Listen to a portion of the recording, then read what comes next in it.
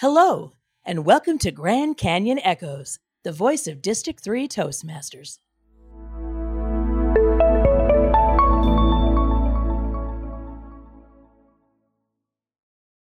Hello, fellow Toastmasters. This is your podcast host, Don Griffith. I'm here today with Sarah Mayer. Hello, Sarah. Hi, thanks for having me on. It's always great to speak with you. Well, I appreciate you taking time out of your busy day. We're here to talk about leadership, specifically Toastmasters leadership. For those of you who are listening who know about Toastmasters, you've heard the tagline, Toastmasters, where leaders are made. Well, today I want to talk about that in context of a very specific kind of activity, contests, speech contests in particular. To help us with the idea of leadership in speech contests, we have the District 3 Chief Judge, Sarah Mayer, here to talk about that. Sarah, what are the duties of the Chief Judge? Thank you. The Chief Judge is really responsible for facilitating the contests throughout the areas, the clubs, the areas, the divisions, and the district to ensure that the rule book is followed and that we provide a safe learning environment for the contestants and also allow the functionaries to put on a great contest that is fair and picks a winner, picks the best speaker for the contest. So the Chief Judge is responsible for ensuring all that happens. Okay. The job you've got right now, this volunteer position, clearly has some leadership components, doesn't it? Can you outline those for us?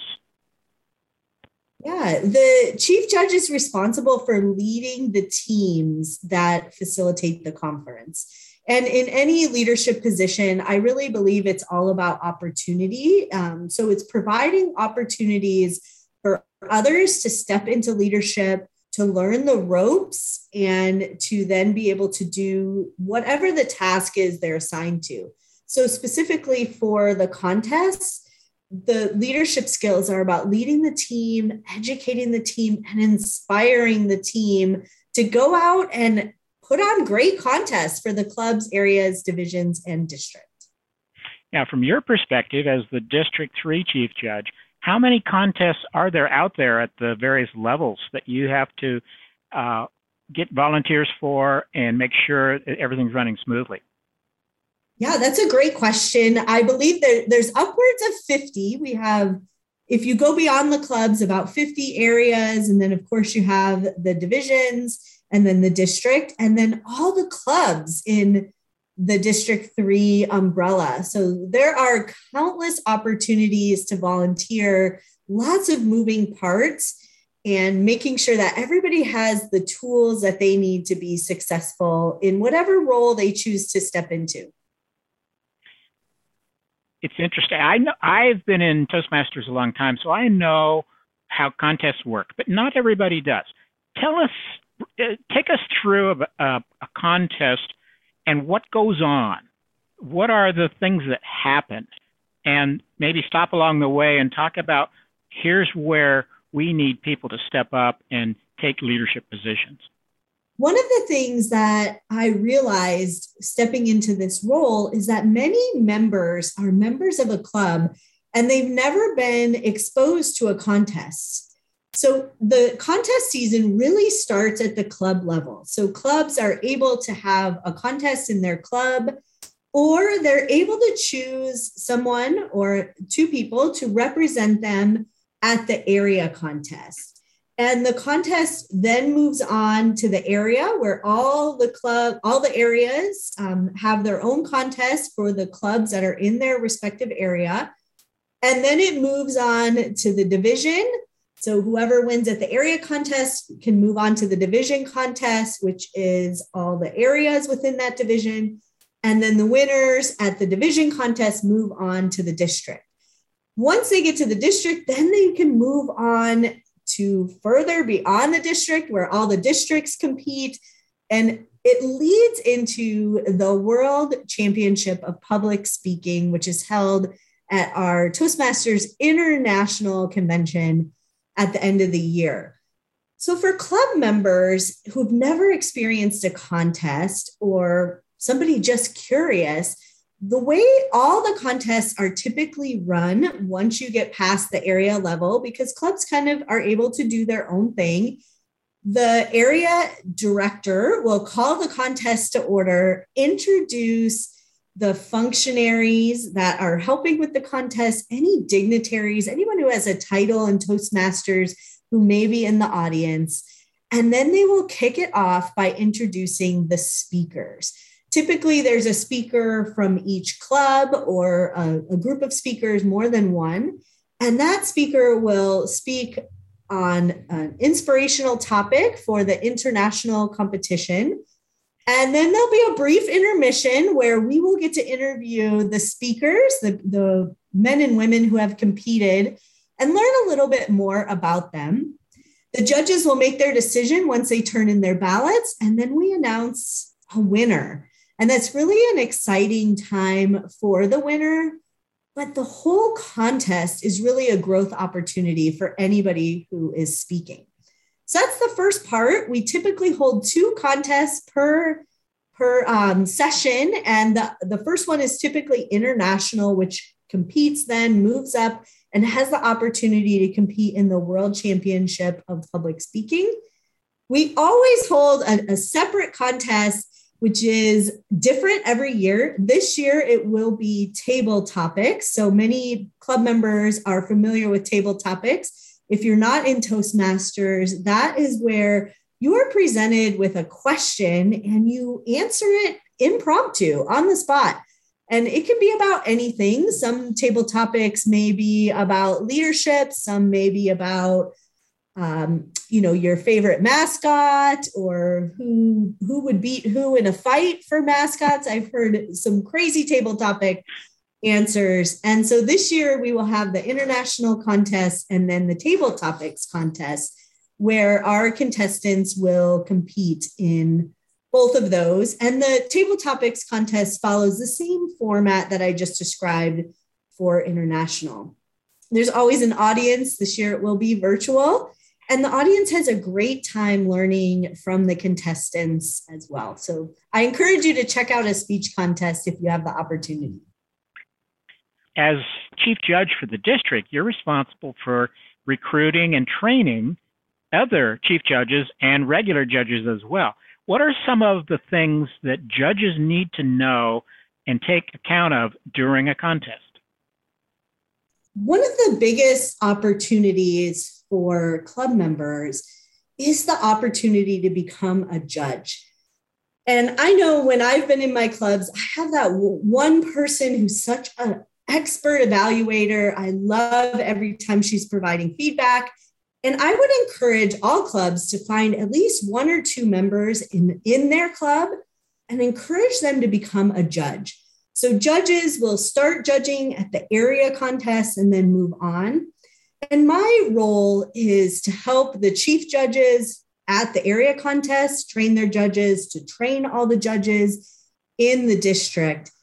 And I really focus on making sure that they understand the rules, what they are looking for in a speech.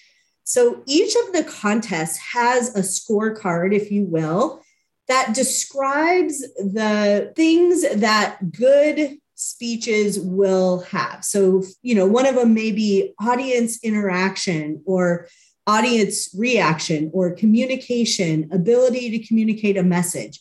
And it's really about understanding what each speech what the components of each speech should have, and then giving them a point score to ensure that they have met that, or maybe they haven't, and that's an area of opportunity.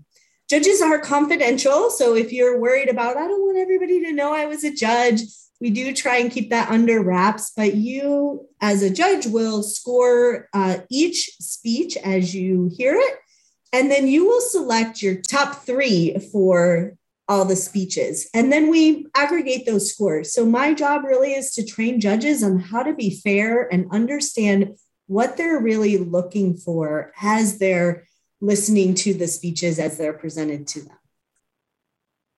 So that being fair, that idea of objectivity in the face of perhaps maybe you're a judge and you've seen this speaker speak before, so you know they're really good. But that's not what you should be judging on. You're not judging on whether you know they're very good. You are judging on what they do that day. So it's accountability and it's being objective.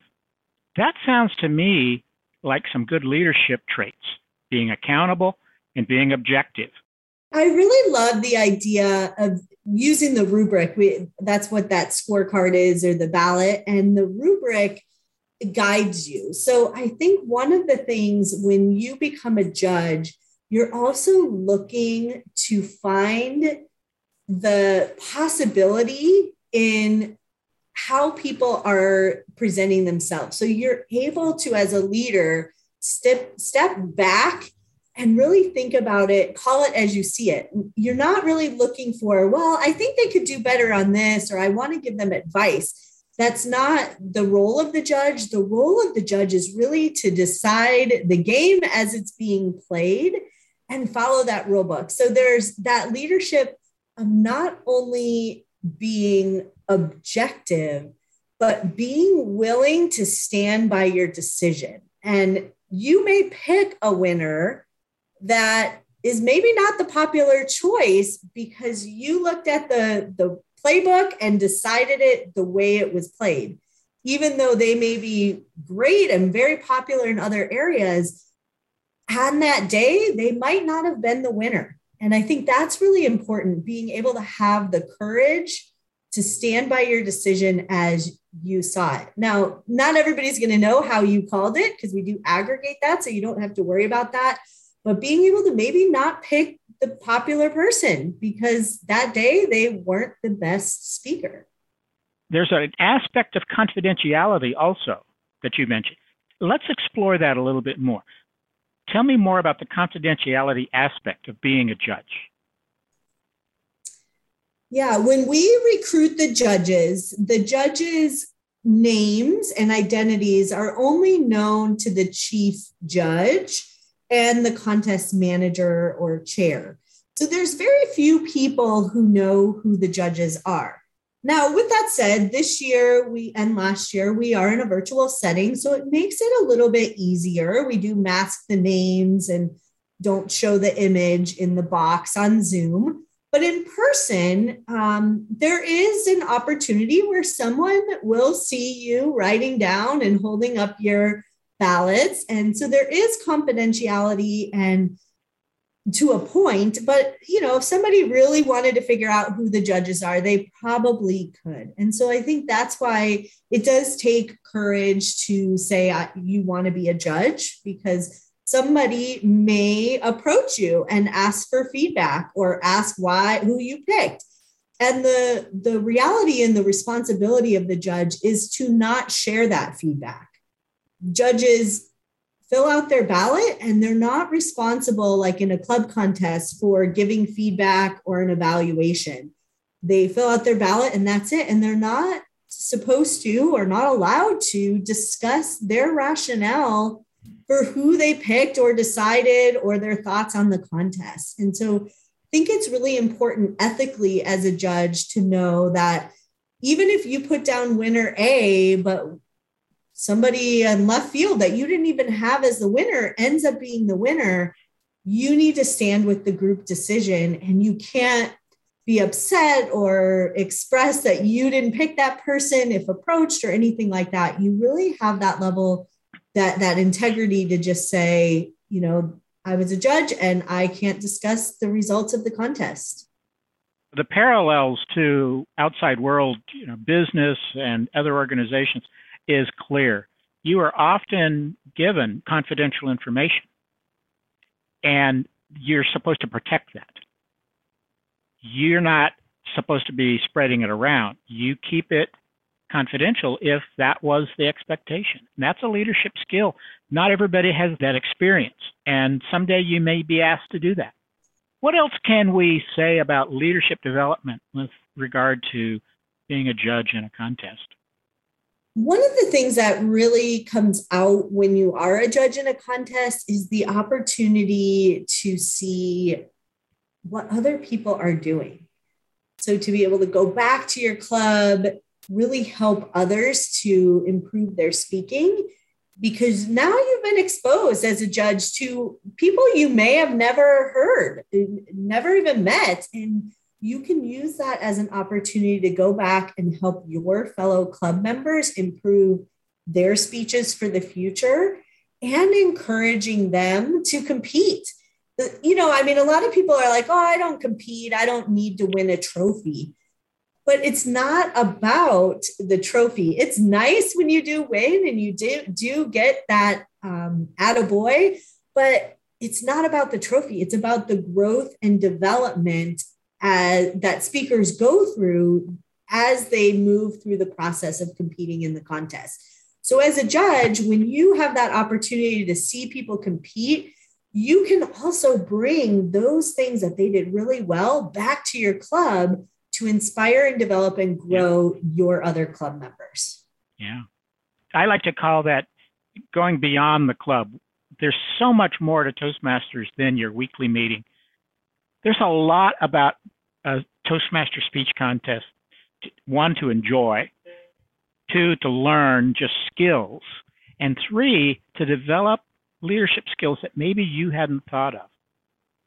Sarah, I appreciate the time you've given today. I know you're very busy in your work. Thank you so much for sharing about the upcoming contest.